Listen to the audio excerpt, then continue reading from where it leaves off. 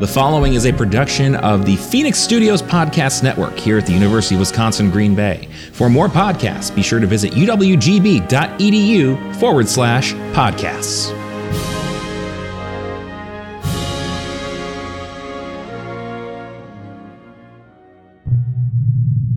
This is serious fun.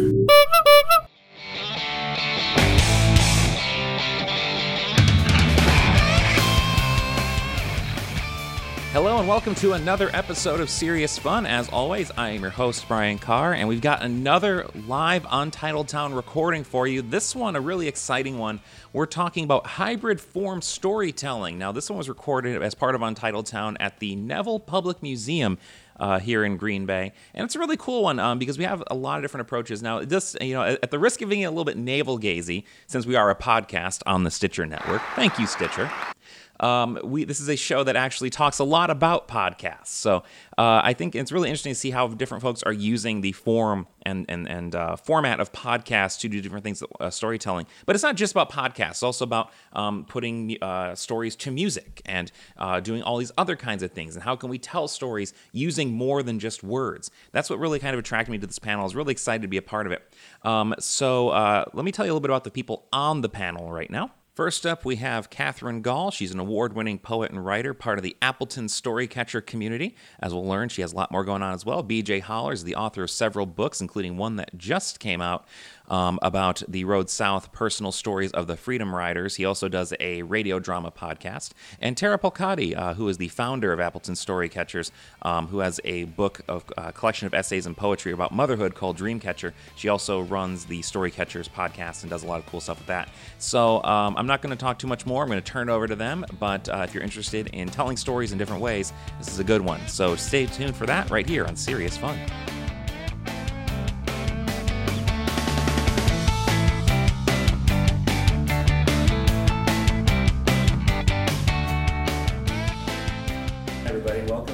Untitled Town on a Sunday. How's everybody doing?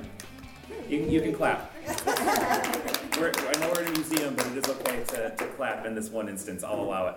My name is Dr. Brian Carr. I'm an assistant professor of communication, information science, and women and gender studies at the University of Wisconsin Green Bay. I am also a podcaster, and I'm very interested in hearing about other people's stories and seeing the different kind of things they can do with different kinds of media. So this is a really exciting panel to be moderating. So I'm not going to talk too long here. I just want to do a quick introduction of our panelists. Right here we have Katherine Gall. Everybody say hi to Katherine. Hi, Katherine. She's an award-winning poet and writer. She holds dual degrees in English and nursing. She's an Appleton Storycatcher, ballroom dancer, cook, writing coach, and friend to many. Her works appear in many literary journals and other shows. I'm not going to try to pronounce ekphrastic. Is that the word? Okay, cool. I got it right. First try. As well as in A Call to Nursing. Over there on the other end, we have B.J. Hollers. Hi, B.J. He is the author of several books, most recently and From the Mouths of Dogs, What Our Pets Teach Us About Life, Death, and Being Human, in the spring of 2018, so pretty soon, right? Yeah, I wrote that a couple months ago. It's out now. It's out now. So his latest work, The Road South Personal Stories of the Freedom Riders, is published now. You can go get it now. So Not right now. Not Wait right now. In my backpack. Yeah. Oh, nice. Nice. And right down here, and last but not least, we have Tara Polcati. Polcati? Yep. Polcati. Oh, so close. I'm sorry. No, everybody is. You're the founder of Storycatchers, published poet, author, and award-winning blogger. Latest standalone work is a collection of essays and poetry surrounding motherhood called Dreamcatcher. So thank you for coming. We're very excited to have you. So let's have a quick round of applause for our panelists here. So how we're going to do this is I'm going to, they all kind of have a couple things they want to say, kind of get started, so they'll pass the mic around. I think BJ's got the mic first, so by default, I guess he goes first. And then I'll have some questions, we'll have some conversation, and then we'll probably just open it up to Q&A from the audience and just go from there. Okay, so BJ, take it away. All right, well, hey everyone, thank you so much for coming out. Who's having a good Untitled Town? Good time? Yeah. This is exhausting. You folks work people hard. I love it. It is such a blast. Eating sushi deep into the night. It's fantastic. Now, I know you're all here to hear about my water slide, the record, so I want to just give a little information and background. No, I'm just kidding. It was a dare. It went very well. I got a free Gatorade at the end of 101 times down a water slide. I feel like that's worth it. like right there, Gatorade. I had to push a lot of kids out of the way to make this record work, so I'm not proud of myself. Nonetheless, it did make the Wikipedia page. So, no, I'm just kidding. More seriously, I'm so happy to be here with my panelists. And as we talked about a few minutes ago, we're really excited to hear more about what you all are working on in terms of innovative forms and how we can support your efforts and offer some modest suggestion and feedback where we can. As mentioned, I'm primarily a nonfiction writer, so I love essays and I love narrative nonfiction about history, and a lot of that work leads me to talking to people. And I love interviews. Last summer, or 2 summers ago now, when I was doing research for that Road South book with the Freedom Riders, basically I got in the car and I retraced the original journey that the Freedom Riders took, and I knocked on doors and I talked to all the original Freedom Riders and sat on a porch swing next to Dr. King's former neighbor and hearing all the cool stories of, Dr. King walking down the street, waving to the family, going to get his haircut in that place there, playing pool in that place there. It was such a cool story to hear, and I remember thinking to myself, I wish I had that on tape. I wish I had recorded that. And as a nonfiction writer, it's tricky because I feel like when I am recording, I don't want to be like, tell me your story, like shove it in their face in the way you would need to get good audio for, say, a podcast, because then the kind of turn off from giving the information I need for the book, So it's really hard to balance both of those at the same time. And so while I do a lot of the writing, I think what I'm here mostly to talk about are my amateurish forays into podcasting. I think we've got some experts here to my left, but it is such a cool and innovative form. And so thinking about, anyone here like podcasts? Do you enjoy them? What do you like about them? What's exciting for you about listening to them? The range of topics that are available, Range the of variety. topics. Yeah, that's great. Anyone else? I like that they're usually conversational. It keeps me more engaged than just reading something. Great. Audiobooks and something too now. Me too. Conversational. There's something engaging about it. Drawing you in. Anything else over here? I like listening to them while I'm driving. Yes. Oh, And yeah. that was a big part of my prepared remarks. It's a lot safer to listen to a podcast than try to balance the book on your knees when you're driving a car. So for safety reasons alone, podcasts are really worth it. We're just here to help save the world. Just a takeaway. The life you save may be your own, as James Dean once said. And so I've kind of worked on 2 different podcast series. One is called Snippets. Snippetspodcast.com for those of you listening at home, which is surely none of you. It's not a very well-known thing. It's kind of something I do more for my family. And so the subtitle is A Memoir in Sound. And basically I walk around with this guy here, got my H2 Zoom recorder, maybe $140 or so, and I just try to capture kind of cool moments with my kids. And so one is like the first Major League Baseball game my son and I went to last summer, and just you wouldn't imagine the beauty that you can capture when you least expect it. The walk home when the bus drops you off at 1 a.m. because of extra innings and the weird things that come out of your 5-year-old's mouth at that time. And it's really beautiful what you can capture when you have that button pressed. So I can say more about Snippets later. The other one I'm working on is a radio drama, and this is sort of different than what I'm used to because it's not nonfiction, it's fictional. And so I got some buddies together. I teach creative writing at the University Wisconsin-Eau Claire, but I have a middle school teacher collaborator in town. We have a physicist, we have a graduate student, and together the 4 of us wrote this really cool 8-episode series called Bend in the River. So basically a 25-year-old guy tries to go to his grandpa's funeral. Along the way, he learns from the radio that the bridge is out, so he has to take the old ferry. He meets the old ferry driver. Of course, he gets transported back to 1958, where he, of course, has all kinds of time-space continuum issues and Soviet threats. Still Soviet threats, and all kinds of fun stuff, and chaos ensues. So those are kind of the 2 worlds I'm working in, and they're both, I think, fun for different reasons. So we can, again, talk more about that later. But one is capturing something true that, for me, is really poignant and something that will be meaningful, at least to my close personal friends and family, if not a wider audience. So I'm shooting for that kind of hitting the touchstone that will resonate outward. And also the radio drama stuff, which is a chance to really have a lot of fun with some friends if you want to collaborate. Bring the local radio station on board, bring the local theater scene on board to do the voice acting. And, by the end of that, we had maybe 30 people involved in this project. And it was just kind of like herding cats. It was incredibly difficult to get that many people in a room together, but really rewarding too. And it airs every Friday night at 7 now, so it's been a real fun success. So I'll pass the mic on. I don't know how to. I have no world records, so I don't even know where to start with this. Like you said, I'm Tara, and so I think always by trade I've been a little bit of a hybrid. I think it's also called like a rule breaker or someone who doesn't find themselves defined really well by the mediums that are out there. So I write by trade, but I found myself with writing a little bit isolated.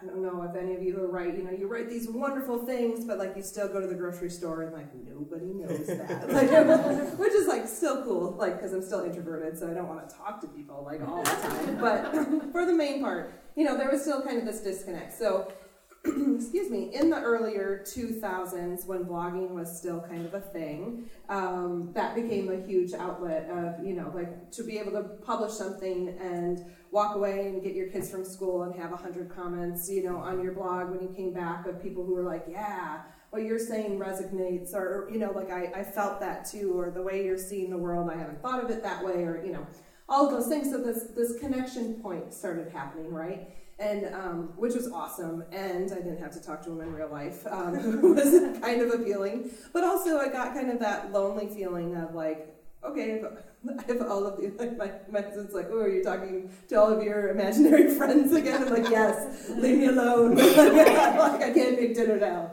I'm talking to all my friends. But there was something to that we were still missing that human kind of connection portion of it. I am working on a novel following my grandparents' love story, and she gave me all of the love letters that my grandpa had sent to her while he was in the Navy, and he died when I was in 3rd grade, and so this is kind of from her perspective. But I kind of stumbled into podcasting in the weirdest way, because I don't think that podcasting was even really a thing yet, or it was, but for cooler people than I didn't know about it. But it was to that point of trying to record our conversations because accuracy was important. And so me and my MacBook Pro, GarageBand style, like I just started recording these conversations that I was having with my grandma.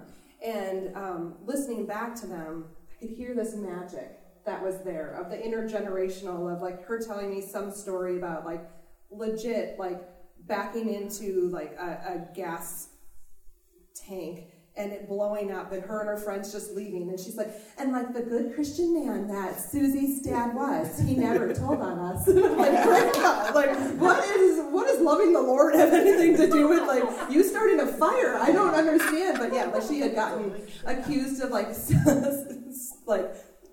stealing drugs out of the drugstore for like a meth thing. I don't know, the things you learn about your grandma like are pretty awesome. Like that's all I'm saying. But it was really this kind of connection point of, if my grandma has these stories, everybody has these stories, right? And so, as I started communicating back and forth with her, she lives in Minnesota and I live here, and so we would write back and forth, and I had these little magic moments captured. And, I in fact, actually, when my mom got a little bit tiffy when she was giving all of these family stories to me. And she was like, well, why didn't I never know these things about my mom? And that is exactly what my grandma said is, you've never asked.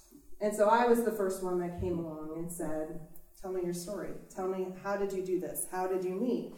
And so it was kind of at that point in time that I realized that while I am drawn to articulating my life in writing, there's something that really magical happens in story, if it were. And so at that point, I was getting my master's in human services and marriage and family therapy. And so I started really curving my studies to understand that connection of humans and stories and why we are made to tell stories and why, again, look at Facebook, you guys. Like, why do we feel the need to just show each other and tell each other about our dinners? Like, because we really want to connect and we are telling stories, not always good stories. Like, you just have to be on Facebook for a little while. But we are still drawn to this connection. And I think that's what podcasts are. Like, I'm pretty sure I'm like best friends with a few podcasters. They don't know I listen, but I'm pretty sure that, you hear their voices and they're in your homes and, there's a really big connection point. But again, all of those things weren't in person. And that was when I started Storycatchers. And it's, as a nonprofit, it kind of has 3 prongs and hybrids, if you will, because I started going to some of the writing retreats and some of that. And I still felt a little of the cliquey, like, oh, these are the people that have been published for a long time, and then here's the new girl that comes in and like sits in the back, and so I was still looking for that community, if you will. And so I knew that whatever I created, I didn't want it to be just one thing.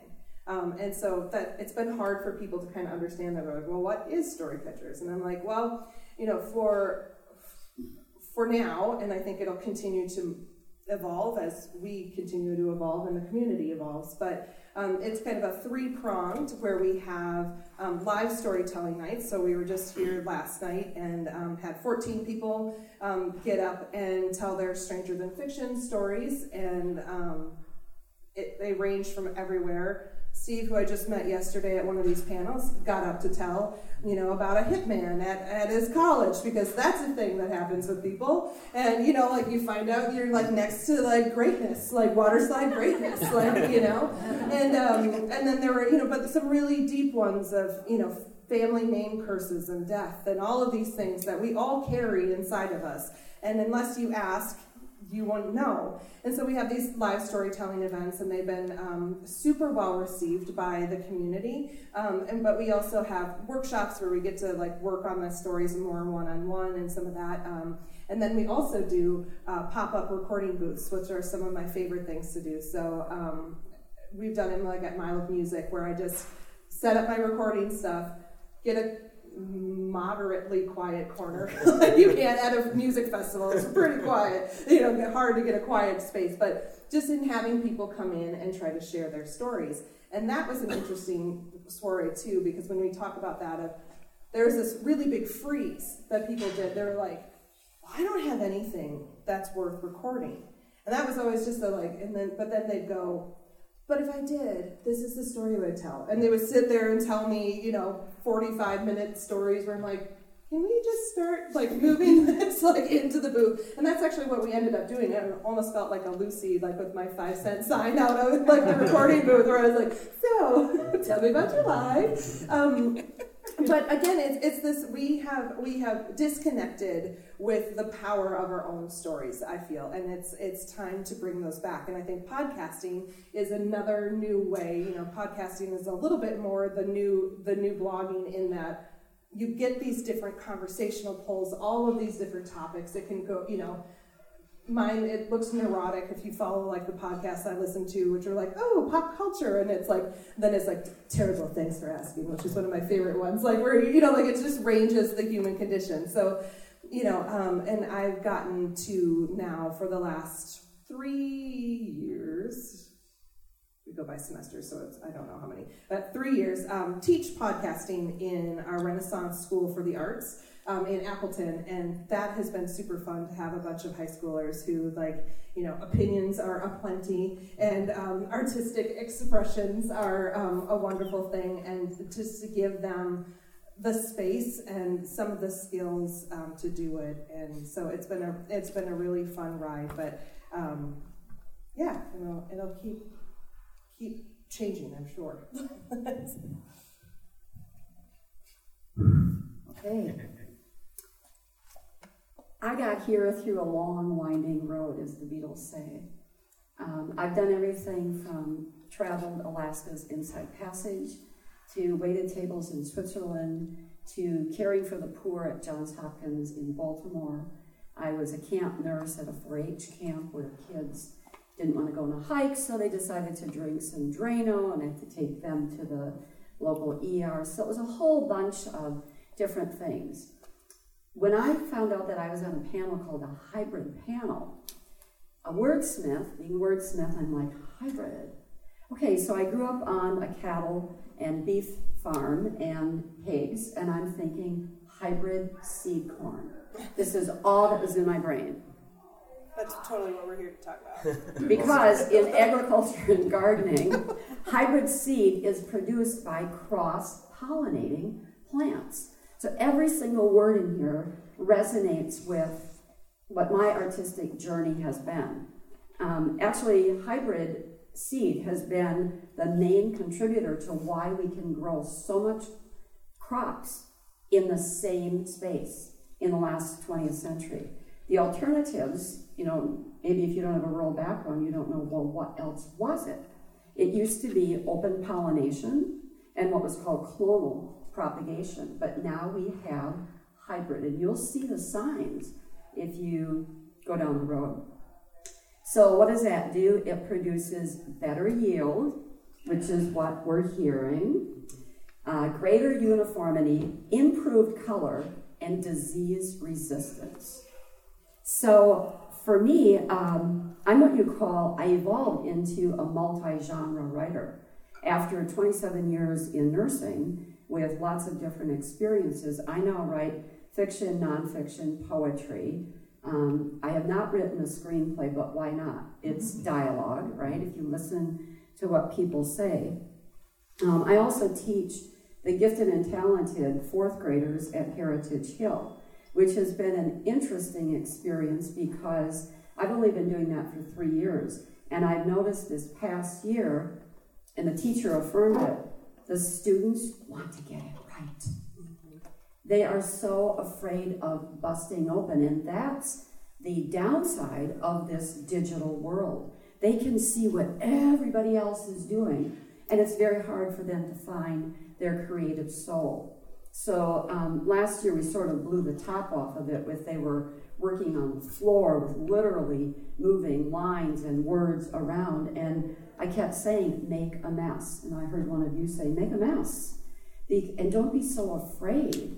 So to me, that's what hybrid is. There's a great website called Talking Writing, and they had a hybrid poetry contest. And if you looked at that, it was a combination of historical data, footnotes, some just straight narrative history, and then this gorgeous poetry. So there was another form of hybrid. My hybrid thing was I always wanted to combine different art forms, not just audio and visual, but as a dancer, I wanted to do some movement with it. And my son said, well, haven't you seen Steve Allen with Jack Kerouac? Well, I didn't, but then I did.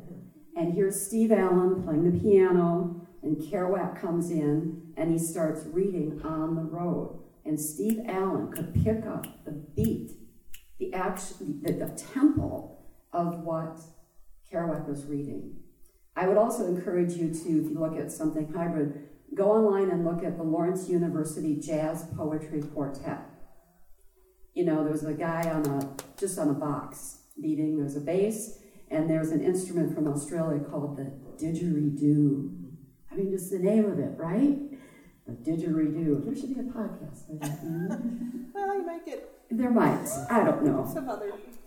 So, so I submit this proposal for Untitled Town with just this concept, which you'll hear many people talk about. They have a concept with no plan of action, like, how am I going to pull this off? My concept was to combine poetry, music, and movement. And the first person I met with said, I think you got the wrong idea. I don't think this is going to work. Well, in the end, it did work, and I had a jazz pianist, an acoustic guitarist, and a ballroom dancer. And we produced a show that, again, I made a mess. We made a mess. It was a collaboration, which I think is, where new ideas come from. You get with people and you think something and you think something else, and you say, well, how would this look? How would this work together? And the people that I ran into, really the universe dropped into my lap. One of them turned out to be an audio engineer at a local TV station. And he was a multi-instrumentalist. And at one point we pull out one poem, it's called Wire Barnes Red, which has nothing to do with Wire Barnes Red. It's a pretty funny poem. And he's like, I think you like this on the piano? No, that doesn't work. How about the guitar? No, that doesn't work. It's got a different sound to it because we're sound people, right? I got something in the basement. He went down in the basement, brought up an Italian accordion that was 80 years old from his grandpa. And this whole, what's going on. This whole story unrolled, and that's what we did. So from hybrid seed corn to to do all this stuff to make a mess, to then let's find a way to pull it back, that we don't over-digitize ourselves, that we can still work with letterpress or create on an old-fashioned typewriter or, do different forms. Amen. All right, so there's a lot to pick up on from here. My notes are kind of all over the place. So Perfect. what I'll do is, first off, BJ, I think you got a better recorder than I do, so I'm kind of jealous.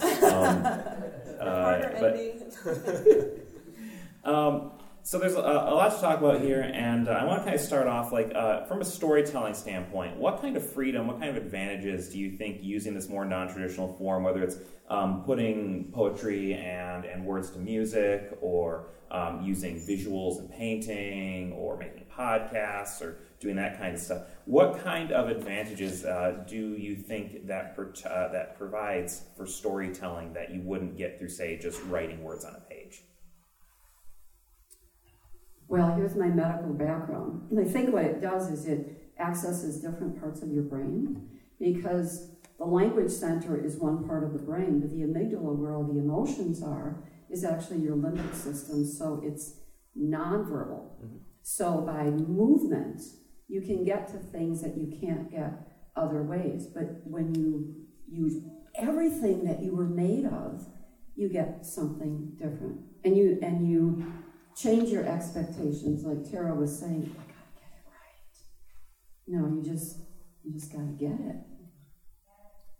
I think that would be my biggest thing. I think BJ's touched on it, and Catherine certainly has as well, but getting rid of that permission piece and having that conversation. When we have these little recorders, which is what I mainly use as well, I use it that way for a functionality of, I also have done some radio work as well, and that was always a different beast when you come into the studio and you're staring at each other, and your voice changes. You have this whole oh crap, this is for real. And there's something about these smaller recordings that people oftentimes forget that you are recording.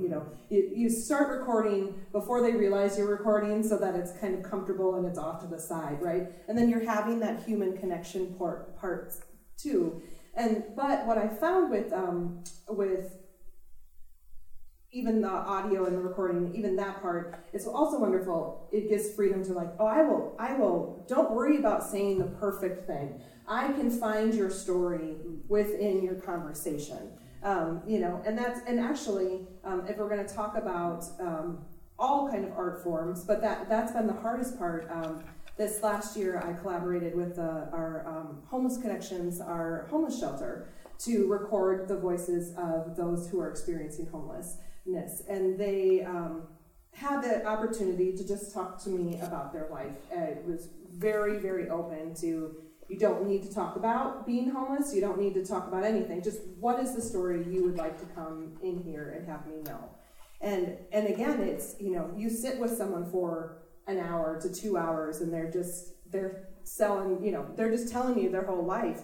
And that was the hardest thing. My family was, they were literally making fun of me, because down in the basement, I was like, I can't cut this, because this is such a part of how you got here. This isn't, and that's what I actually like with podcasts and all of these that we're talking about, that hybrid form, is there isn't a formulaic approach to it. So if I need Victor, one of my people, he needed, it's a 20-minute podcast, because that was all I could do. And even then I felt like, I'm so sorry, I'm cutting this part out, because it's part of your story. And then other, the Story Catchers podcasts that we have are very intentionally just our 5-minute story. So they're easy, able to bite before you go in to wherever you are. Target parking lot is where I am most times, so that is where I consume most of my podcasts. So that format is intentionally short, so you can hear just a snippet of someone's story, and you get to carry that with you, into your day. But again, there are no rules, because it's this newer art form, and I think what you're doing, there are no rules with it, and I think that's the draw of hybrid anything to me, and I think why the traditional writing, there are people who can and there are people that cannot. And I think podcasting and blogging and creating it in all the ways that we're talking about, that really strips that distinction of there are those who do. And that is the important part, is that you do. And it doesn't have to be perfect.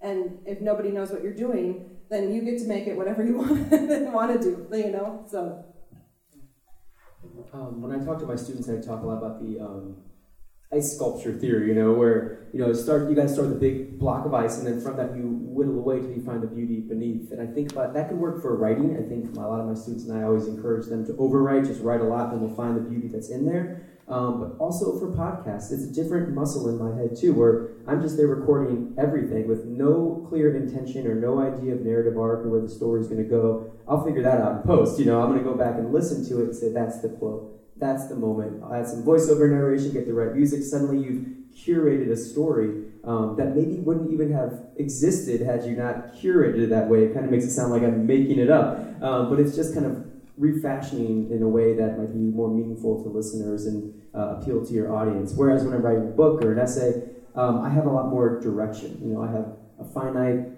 sources, I have finite quotations, and I gotta work within those. And I guess in some ways that's also like podcasts. You can't really do the double take of the organic moment that develops. Sometimes you just work with what you have. So maybe there are actually more similarities there as I talk my way through that. But either way, starting with a lot and then looking for that kernel of beauty within, I think is really the writer, the podcaster's job, is to find that. Well, and I think it's interesting coming from that perspective, especially somebody who does radio dramas. I think you can all speak to this in some level.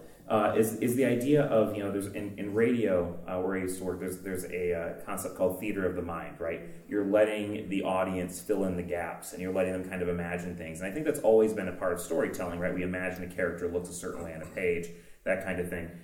So in the kind of work you do for all of you.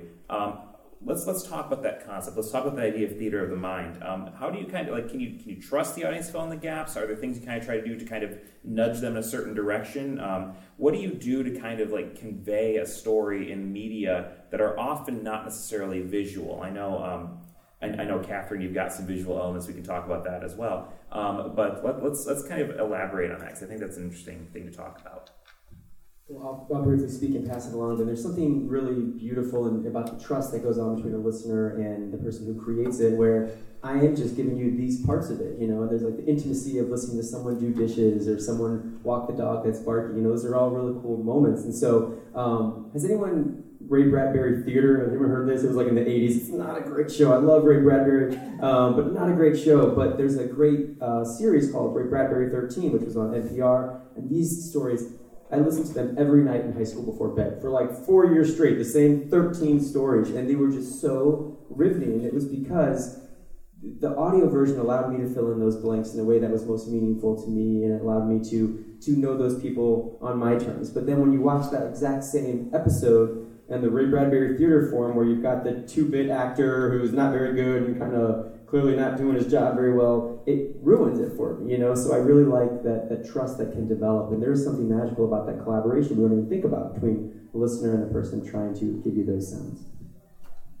This is where I'll try to keep my nerd girlness to a minimal. I won't be able to quash her altogether, but this is something that I spent a lot of time in my studies, kind of understanding this of how our brains work in story, and how all the research will show is that our brains only work in story. And it's actually, you're like, what do you mean? But we're looking for meaning. And so when you've heard me say this before, so spoiler. I won't. But when I tell you a story about my grandpa, and I start telling you about him, automatically your brain, not intentionally, but it conjures up some version of grandpa, right? And so now what your brain does is it's trying to look for like information to put what you have just heard in with. So it's almost like little filing cabinets where it's where is my grandpa's file? And here it is. And truly, by listening to stories and engaging, we get to expand and really change our brains. To include whatever this new version of grandpa, because if I tell you, oh, like mine was like super big and strong and yours is frail and quiet, now you have these two versions that our brains, where they fire, don't make a distinction about the things we've lived and the things we have taken in story form, which can be awesome and it can be scary. So I think that space for the audience, that's the number one thing that I will give new tellers when they're going to tell a story. Don't take up your time with every single detail that takes you somewhere. I mean, there's this beautiful example of this teller, and it happens when we're nervous too, so that's totally fine. But she was a new teller, and she was like, well, my dog was really old. She was 12 at the time. Well, no, maybe she was 13. Well, I think it was June, so I think she was 12. No one cares how old your dog is. Just say she's 12. Like, you are the authority on the matter. It doesn't change. We just need to know she's old. Like, and then we can get on. Like, so, but that space, and that is, I send this, this same email to my tellers before everything, and it is, trust that the audience will follow your story, because we're going to look for meaning, and it's going to be probably different meaning than you meant, which is also this really interesting thing that happens. Like, that's anytime I have something published where people are like, oh, I really loved how you meant this thing. I was like, oh, that makes me sound really smart. Like, yes, I did mean that. But because it is this relationship that you have with whoever consumes the art that you produce, it no longer belongs to you. It belongs to this creative connection that you have made. And so I think for that, there's a lot of that trust that needs to happen. You need to lay enough groundwork that they can follow where you're going, but allow them to fill that in. And I think that gives space and arc and drama and all the good things you want in a story. When you ask about theater of the mind, I see my father in the barn hand-milking cows and listening to his barn radio. All scratchy, Jack Benny, Gracie Allen, bugging George. That was theater of the mind. You can listen to it on Wisconsin Public Radio. Now I think it's on Sunday night, old-time radio, and you'll hear the gaps, the pauses. That's the power of theater.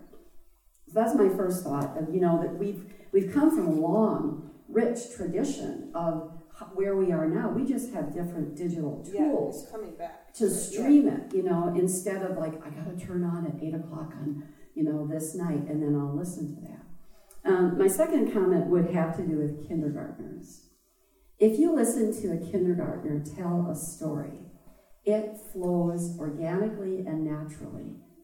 And then that happened, and then that happened, and then that happened. And even though they do tend to go chronologically, there's a beauty to it, and there's no fear of telling the story, and they'll get the punchline as well. They'll get to where they're going. So I think that's a beautiful thing. My last comment has to do with Ted Kooser.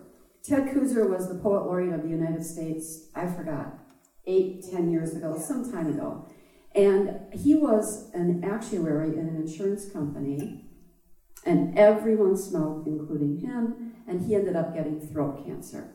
So while he was having his throat cancer treatment, he met his ENT, who then started looking at the world through his eyes, and he looked through the doctor's eyes. Fast forward to now at the University of Nebraska, when medical students are in school there to, I guess in my brain, this is theater of the mind, they're taking them to art museums and having them shut their mouth and look at art. And they discovered in pretty much a controlled blind study that, I don't know if you know, but medical students are recorded in their interactions. You can tell if your doctor passed that part of it or not, and how they're, bedside manner, how empathic, because empathy can now be measured, how they're doing. So that's what came out of that, was they found that the medical students who had gone to the art museum, when someone came in, you were not just a gallbladder. you were a complete person, and I could relate to you differently. Which, can I talk about this now? Which brings me to, here's a painting by Van Gogh, and it's called Old Woman of Arles. And Arles was in the south of France, where Van Gogh went to paint.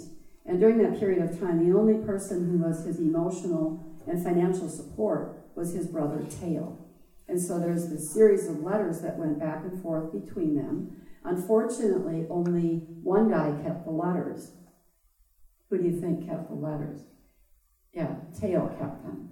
So in the letter from Vincent to Theo, he says, "A woman is not old as long as she loves and is loved." And so I wrote a poem with that as an epigraph, and it's appearing in an anthology that's coming out this fall called Van Gogh's Dreams. So there's an example in my brain about theater of the mind, how you can fill in the gaps. Your own gap, begin to look at something differently, begin to look at the world around you differently. And I echo what both of them said, to trust the process. I don't have to push it in your face for you to understand. And I also honor you that, hey, maybe you have something to bring to this conversation. Maybe when I'm telling my story, it triggers something in you, and triggers, as we know, can be a good or a bad thing. For people in trauma, it's not good, but for joy, it is good. All right, so what we'll do is I've got some other questions I'm going to ask, but I feel like it'd probably be a better idea. Let's open it up for Q&A right now. We can come back to some of the prepared questions a little bit later. So if you have a question, just go ahead and speak up, and if you're in the back, and I might repeat your question just so we can make sure we got it. But fire away. What's on your mind? Oh yeah, we could actually even hand you the mic if you want to come up and here you can even use this one if you want to if you're feeling especially brave. Nobody's feeling especially brave. Come on up. All right, you want to talk on the microphone? Here you go. Sure. Yeah, you do. I guess I don't need this. So I'm working on a memoir, and I'm interested in doing audio and possibly doing YouTube stuff, maybe reading into the camera, and using Facebook and Twitter and Pinterest and Snapchat or whatever else, Instagram. And I guess I'm curious, it was interesting to hear about the radio drama, and I was just pulling that up on my phone, because I was thinking about doing maybe a chapter a day sort of thing up on a podcast. And then talking about the radio drama again, I guess I'm interested to hear more about that. I guess I haven't really listened to a whole lot of that, and how that would play out, and maybe writing a screenplay, just a dialogue of one of the scenes to kind of diversify and get to other mediums, I guess.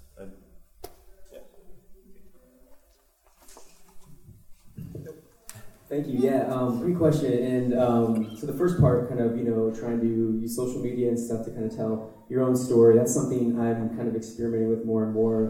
The new project. Next family. That's right. This summer, my son and I are going to retrace the Oregon Trail for a new thing. So GoWestYoungManBook.com I got the site up. There's not much there, but 2 chapters. But we've been doing podcasts, we've been recording. I asked him, why do you think people traveled west? He goes, well, it was for a big dance contest, right? He thought it was American Idol, and it's just so weird how we don't have any concept of what we know and don't know. But I guess the point of that is he died of malaria. Also died of malaria. But I'm certainly trying to figure out how to use social media and how to have your own Facebook page where you can invite your friends, and how to make all those things mean something. I often worry about that double-edged sword of social media, where you desperately want to share the stuff you're really proud of, but you also don't want to spend all your writing time trying to be your marketer, So I think what I've learned is I had Instagram, I had Twitter, I have Facebook for all of these, for just this one project, and I found some were more popular with my audience than others, so I'm kind of retreating from some and doubling down on the ones that really make sense for my audience. As to your second question briefly about radio drama, is anyone else interested in radio drama maybe? I won't say too much. All right, cool, I'll say a lot then. It is so fun, and honestly, when I'm thinking of all the projects I'm working through and where the fire is hottest for me right now, it's radio dramas. And again, it's a lot of work if you collaborate, because you got to just get the get the time to figure out how to get everyone in the room together, but everyone in that room had a really unique take on the matter. So I was pretty good at just getting the story done, like the producer stuff, like get it through and get it to the voice actors. The physicists always wrote us out of our jams. We'd get in these time-space continuum issues and be like, Jim, how do we handle this, The middle school teacher would just top-notch dialogue, especially for the kids, because he heard it every day, And so everyone had a really cool role. It was the most fun writing experience I've ever been a part of, because we were in my buddy's basement, eating nachos, having a great time for all hours of the night, and then bringing more people on board. So the interest grew and grew because we had so many stakeholders involved, from all walks of life and all backgrounds. So you could do it on your own and just write your own and kind of get some voice actors involved. But I just found it was fun to work with the team, and it was more work, but there was more reward for that too. So, and that's, I would say, with all of it. Have you listened to Welcome to Night Vale? That one with my podcast high schoolers. That's the one they're like, I want to be on Night Vale. So we've had 9,000 versions of high school versions of Night Vale, which is weird. It's always so it's like a fictional town, and they go through this weird, I don't know. You just have to listen to it. But ours are always a mix with Walking Dead. Always ends up, zombies end up in it every time. Where I'm okay, here we are, and they think it's really cool when I let them swear in an episode. It's super fun. But I think again, it's that playing with it, and it goes back to this really fundamental thing that we all do, those voices we hear in our head, and getting to collaborate with people and to do that. For when it comes to the social media parts of all of it, I think it's cool, and I think you should try them. And what I find is then find what seems to resonate with people, or that you find the most fun to update and to do. I get it, but I'm not a Twitterer. I get it. I totally get it. I know all the writers are on there, and I know business-wise that's where I should be. But I can't. I'm a writer, so I like succinct time to think, probably more than 140 characters, so I like that. So I find, though, that I'm a visual person, so Instagram for me is, super fun, because it usually is, attached to a picture or something, so again, I think you play with that, but don't let that drive you, let your passion for it drive you, but then pick up on what people are responding to, because I think then you find that way, like you're saying, different projects, you have different faces almost, where you go off of it. But yeah, I think you start and you have fun, and then kind of being open to that process. I think for everything, that's a really important piece of it, is just to see where it goes, and not to have too firm of a grip that this is going to be the next X, Y, or Z. Just let it be what it is, and then you'll create your own market that you didn't know you needed. And I think that's something fun too. I think you could overwhelm yourself with trying to do every medium. So to experiment in what works is going to be the ticket. Any writer knows that when we create our own work, what will make it better is if we read it out loud to ourselves, right? So that we hear things and we catch things that we didn't know about before. In this case, you're already putting it out there, it's for other people to listen to. And so I'm just saying the same thing that they do. They are all different mediums. And there are people who tell, there's flash fiction, there's flash nonfiction, you can tell a whole story in 6 words, right? That kind of thing. You could tell a story in, I think you get more than 140 characters now. They double that. Because we have some, I don't know, because I'm not on it. Well, we have some verbose I'm people, on so it, they needed more words. And to do a memoir, then you have to think, well, who's the audience? Who am I writing this for? And what pieces of my story am I going to digitize? These are all wonderful decisions that you get to make. I'm not even sure. I have to try and figure out. Oops. Oh, come by us. I'll come by you. I have to try and figure out how to ask this question in a way that won't take a long time. I'm trying to write a memoir. Okay. The reason I'm writing a memoir is because I am a female mathematician who was in college in the 70s and ran into lots of opposition to a woman being a mathematician. Weird. And I think that there's some cultural things going on, that the STEM movement, which is wonderful, is there. It's not reaching. I think I have something to say on this subject. But when you're a mathematician, everybody thinks you're just like a computer, and really mathematicians have to be very in touch with their intuition. There's this thing called mathematical intuition that I call little voice, because it speaks up in your head so that you don't spend months of your life trying to prove something that isn't even true. So for a mathematician, your intuition is a big deal. So it's kind of the story of how my little voice woke up, and That's when I started yours, listening right? to it, Voice. you know, I started trying to write it and really run into trouble. You can't go, and the little voice said, you know, it's like, oh, it's the voices in my head. So then I was thinking graphic novel, and you could just put the little letters down next to your ear, but you know, it almost sounds like something that's got to be auditory anyway. Any ideas? Anything helpful? This is being recorded. Do you want to give us your name? Oh, yes, okay. I'm Lynn Schmidt. Thank you, Lynn. I have good news for you, Lynn Schmidt. You just started your memoir with what you just said to us. It's now recorded. That was fabulous. And Tara and I already said Little Voices. Little Voice. That's the name. That's the name of it. You know, and as a poet, we've now got the literal and the figurative meaning. What you just did was done. It was done. I just keep going. Just go home now. And you got it. and the other big thing in whether it's theater or any creative work is voice. Voice is syntax, tempo, pulse. It's how we tell our individual story, what words we pick to tell it. So you had all of it right there. Amen, sister. I don't know what else to say. I would say that same thing of what we just were saying about trying it. I would say you try the different formats that you were talking about and find the one where your voice is the strongest. If you're writing it down and you're like, that's not it, that's not my voice, you know, then you try graphic novel, and even if it literally is stick figures that, you know, just to get the storyboard of it down, right? Like, because you can always collaborate with someone that goes, take my stick figure and make it a thing, like, you know, because you just have to translate that to people along. And when you start doing that, you will probably find people that go, oh, see, Little Voice, to me, this is how I would personify Little Voice, right?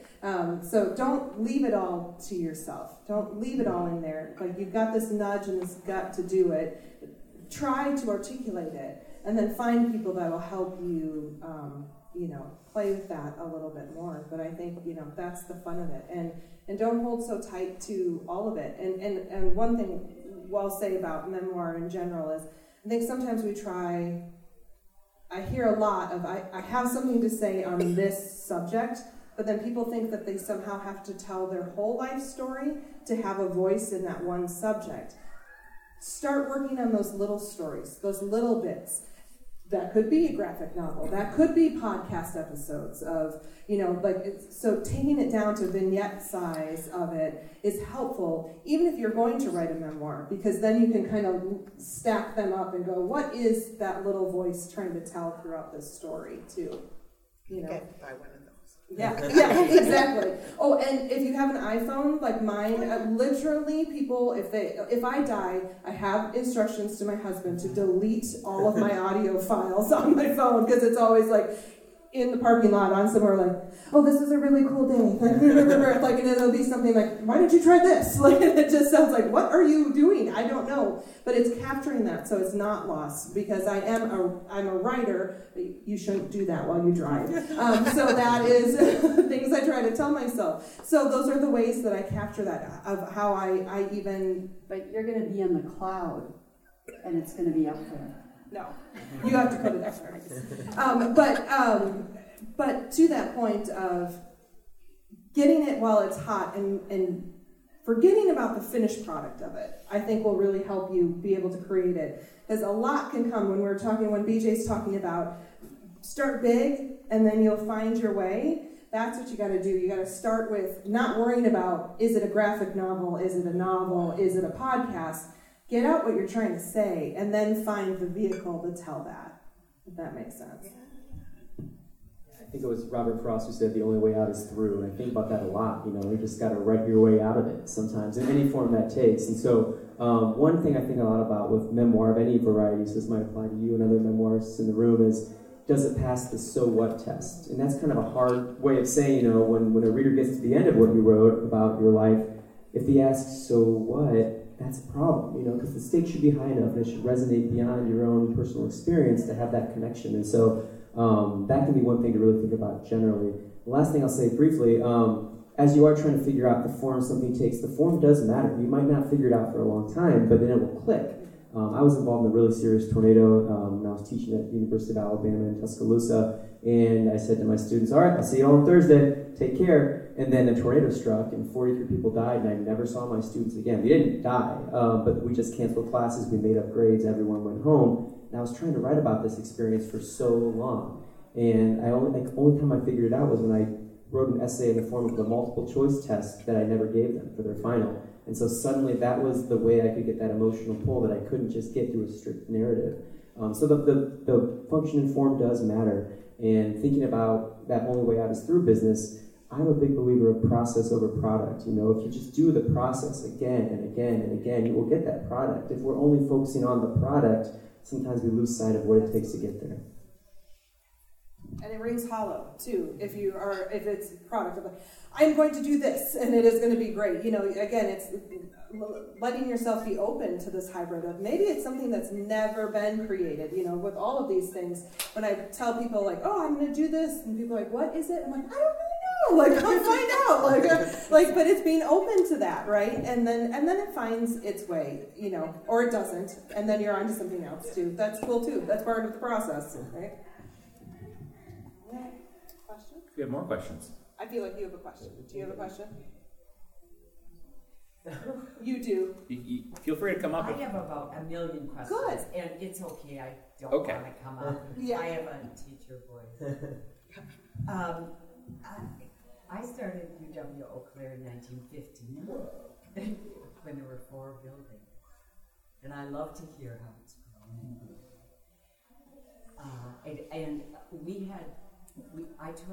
I majored in theater, and I took every course there was. In radio, we did radio plays. I'm using your advice now, I'm skipping. I'm here for my grandson. Yeah.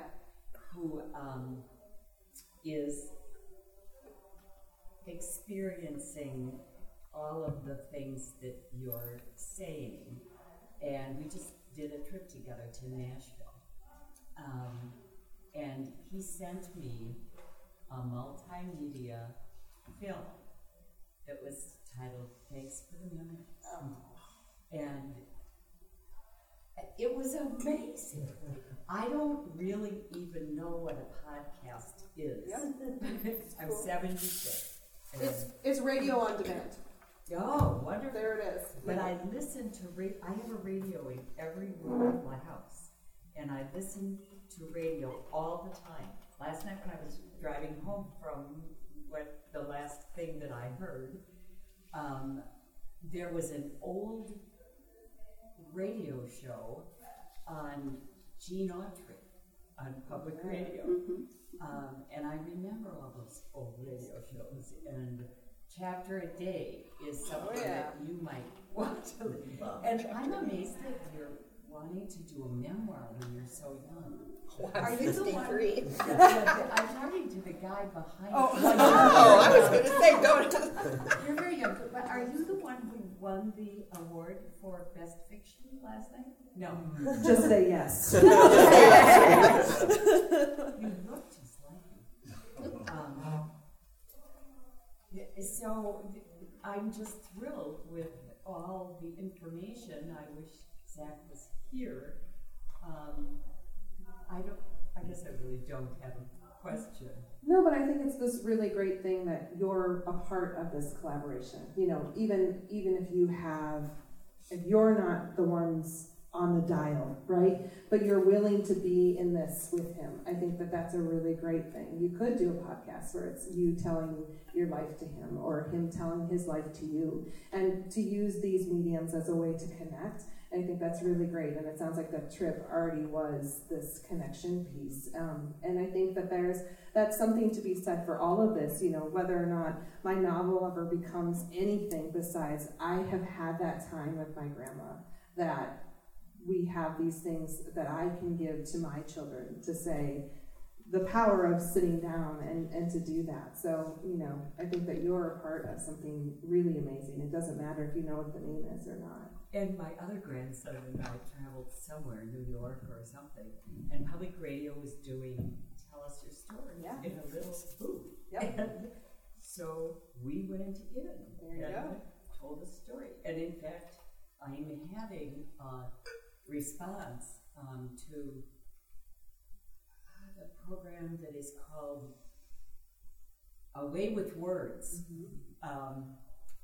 because I was just so amazed at everything that they were talking about one day. That's on public radio, A Way with Words, that I called, and the producer said, we want to do a show with you. So I recorded it. They recorded it, and I was just on my phone, and it's going to air, maybe it aired already, but they sent me a notice about when it was going to be on, and I didn't. Wow.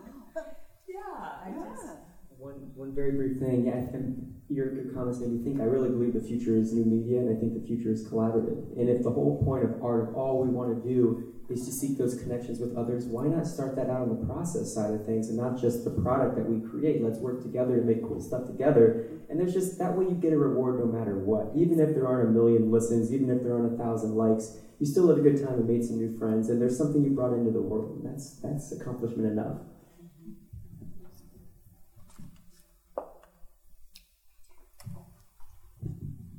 If you listen to public radio this morning, Linda Berry has had a cartoon strip for 30 years, and she was on the radio talking about how you can test cortisol levels in spit, get your stress down. And she teaches people to draw who say, I can't draw. Like Tara and I were all about, you can tell a story, you can write. Don't say I'm not a writer, blah, blah, blah. So she was just explaining the power of art, to learning how to draw and what it does to your brain and how it puts you into a whole nother area. So there's another form of collaboration. So the more that we pick one another's brains, the more that we hang out together, we're all just gonna, rise. It happens in a different way than when you're in a rubber room all by yourself saying, how are you gonna tell people about mathematical genius, right? Have any of you done anything with crowdfunding, sites like Kickstarter or Patreon, and there's a whole mess of others? And if so, what's your experience with that, or what do you know? I know there's a talk later on today, but I guess I can't wait to dive into it. As we speak, my good friend David Dwayne is here up from Chicago. He did a Kickstarter campaign to start Mouse Books, because he was very concerned that people, he was on the subway or the L in Chicago looking at people. It's like, my God, people don't read anymore. So Mouse Books are these little tiny books, everything from Jane Austen to Dostoevsky, anything that's in public domain. His goal was to get $26,000 in a Kickstarter campaign. He's a journalist and an architect, and very specific. He went to the Kickstarter office in New York and said, how do I do this? He raised $53,000. So there is a pathway to doing that, and there are specific criteria on how you're going to get people to contribute to your Kickstarter, or whichever format you use. Go to New York, and if you're David Dwayne, that's what you do. I was going to say, I think it is the new way of fundraising. I don't see, different boards we're on. It's always fun with our multi-generational approach to, like, I am not going to get dressed up and go to a fundraiser. Like, that is not going to happen. Like, Tara likes to be in yoga pants at all times. So, like, if I can do it from home. But then your story becomes super important. That so what piece has to be translatable and universal enough. We're inundated with it because of the accessibility. So you have to know, and I say to that, having a good understanding of who your tribe would be before you start that, and making those collaboration points before you ask them to fund you is also another really important piece of that. And because then once people believe in what you do, they'll also help spread that word. And so it's not you on Facebook every day like, hey, still need your money, but yeah, I think they're great sources. And another really big, in fact, it's actually something we do for our Story Catchers nonprofit, is businesses will ask me to come in and consult to say, how do we tell this story? How do we raise money? And so for me, it's then I have to listen to what they're looking for and then try to help them craft that for these new platforms of telling their stories. I don't have much to add. I haven't had a lot of success in that world. But I think what I often do wrong is not knowing the audience well enough, and it's not visual enough. Like, if I can get my brother, who's a filmmaker, on board, he can make me a 2-minute clip, and that'll raise $50,000, no problem. But when I'm there with my iMovie, like, hi, be in front of the computer, it just doesn't have the same appeal. So being able to use the resources of other humans who have those skills to help you really get that flashy sales pitch, I think that matters. And I guess we should remember too, there are other ways of making money for your projects, whether it's community partnerships or the more formal fundraisers, which is also not my bag. But there are people who are willing to do it. When I talk to my business-minded friends, I mean, they think all this fundraise, crowdfunding is just madness. To them, it's just you do your pitch, you show them what you will get back from it, and then they will give you the money. And it's just, they're so good at that. I wonder why artists struggle at doing that. But I think that's a world that many of us aren't really adept at and don't feel comfortable in. So I'm hoping some of our business friends can maybe help teach us those skills a little better. Which I think is, Untitled Town is a great example, a really great example of tapping into their resources. When they're like, how do we get Roxane Gay here? It's because we've got corporate support of, telling our stories, and, that pull for the businesses too are a really good, it's a really good way for them, to be a part of something. And I think people want to support artistic ventures as well. We just have to give them reason and that ironclad, like, hey, this is something we can do. Podcasting, it's easy. Then you can get sponsors for your podcast by, saying that they're at your beginning of your podcast, like we were doing like an insurance one, and you can do it a lot of different ways. But I think with all things, I find meaningful connections with even your corporate sponsors is a great thing too, when it really does make sense that they would be, like this insurance company that has sponsored Story Catchers in the past, or, and that makes sense of they're protecting the story of your life. And that was the tagline that we used to make that connection, that they're protecting the story of your life. Like, because we wanted to make that, like, yeah, it's beneficial to them, but how does that connect to my listeners or my readers or my people? And we are doing the same thing, just in a different approach. And so I think it's finding that way too. I gotta say, as somebody who teaches marketing and advertising, it's a beautiful slogan. Yeah. And thanks, I came up with that. Yeah, it's like, oh, can you come teach a class for me first? Yeah, sure. Do you have any other questions, or anybody else want anything? Well, I'll just kind of like let's kind of close on something, and this might be a tough one, so prepare accordingly. Get ready. Yeah. So I think the kind of the consensus is that there's a lot of value in kind of changing up the norms and figuring out different ways, but to tell a story, right?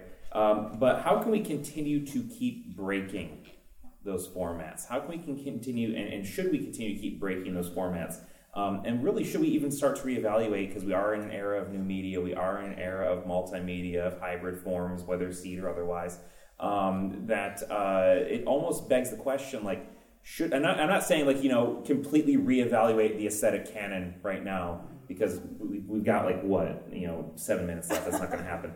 But just kind of in your perspective, like, do you think that we maybe just, like, as a culture, as a society, as storytellers, kind of like stop and kind of reevaluate the ways that we thought about story in the first place, and what could we maybe do when we do that? I have the mic, so I'll start. And I don't like thinking things through, so it's perfect for me. Every time that I've been successful of breaking a mold, it's actually by being more truthful to old models. And I think that's what people are like, oh, this is this new thing that you do, like, oh, you're bringing storytelling to life. I'm like, guys, it's been around for like a really long time. Like, it's not new. Like, and I think it's using some of the technology that we have to enhance or to go back to.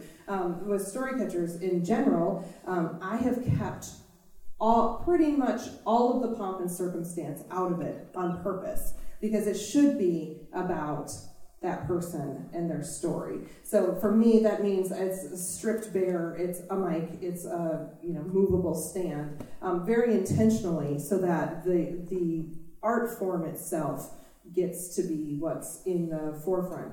That being said, I love a good old multimedia something, I think there's something for everything, but I think I personally hesitate when someone's like, I'm out to break all the, I don't know if you get to say that. I think you have to, again, when we're talking about making messes and collaborating with people, I think that if we come to somewhere new because of that, awesome. But I'm not interested in being new or avant-garde or just breaking something to break it. I think that there's something to be said about honoring and kind of bringing us back to it. Like I'm saying, that is what podcasting is. So when people are, what is podcast? Well, it's a radio. It's a radio show. When we're talking about that, and I think that is what's this beautiful part about it. Of even these, the dramas that we're talking about. That's, my grandma understands that, because that was her form of drama, was sitting around a radio and listening with her family.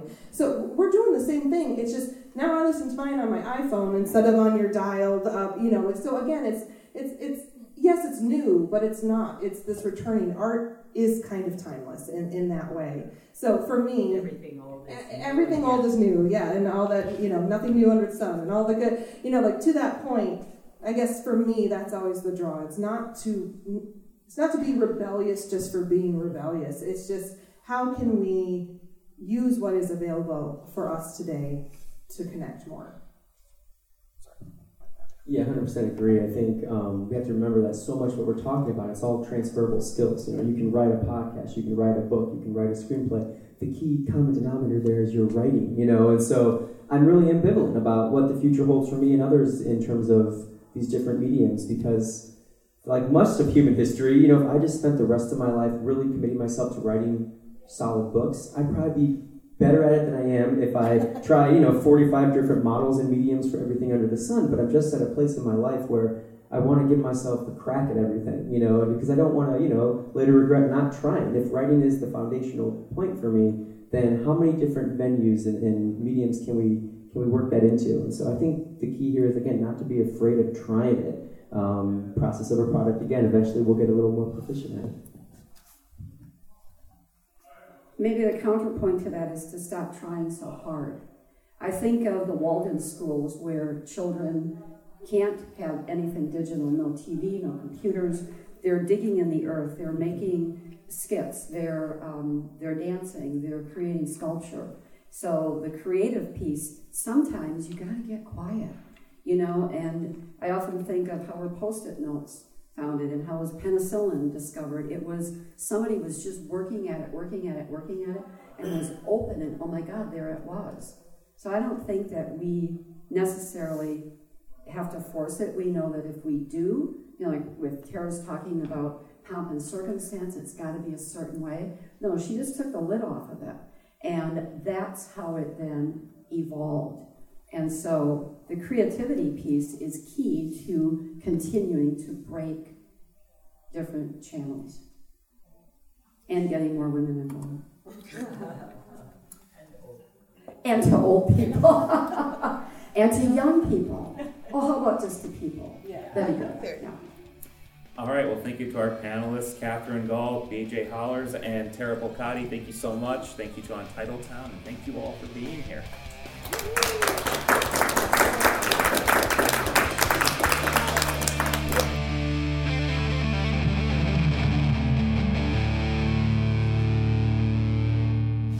just listened to a Phoenix Studio production, the podcast network for University of Wisconsin-Green Bay. For more podcasts, visit uwgb.edu/podcasts.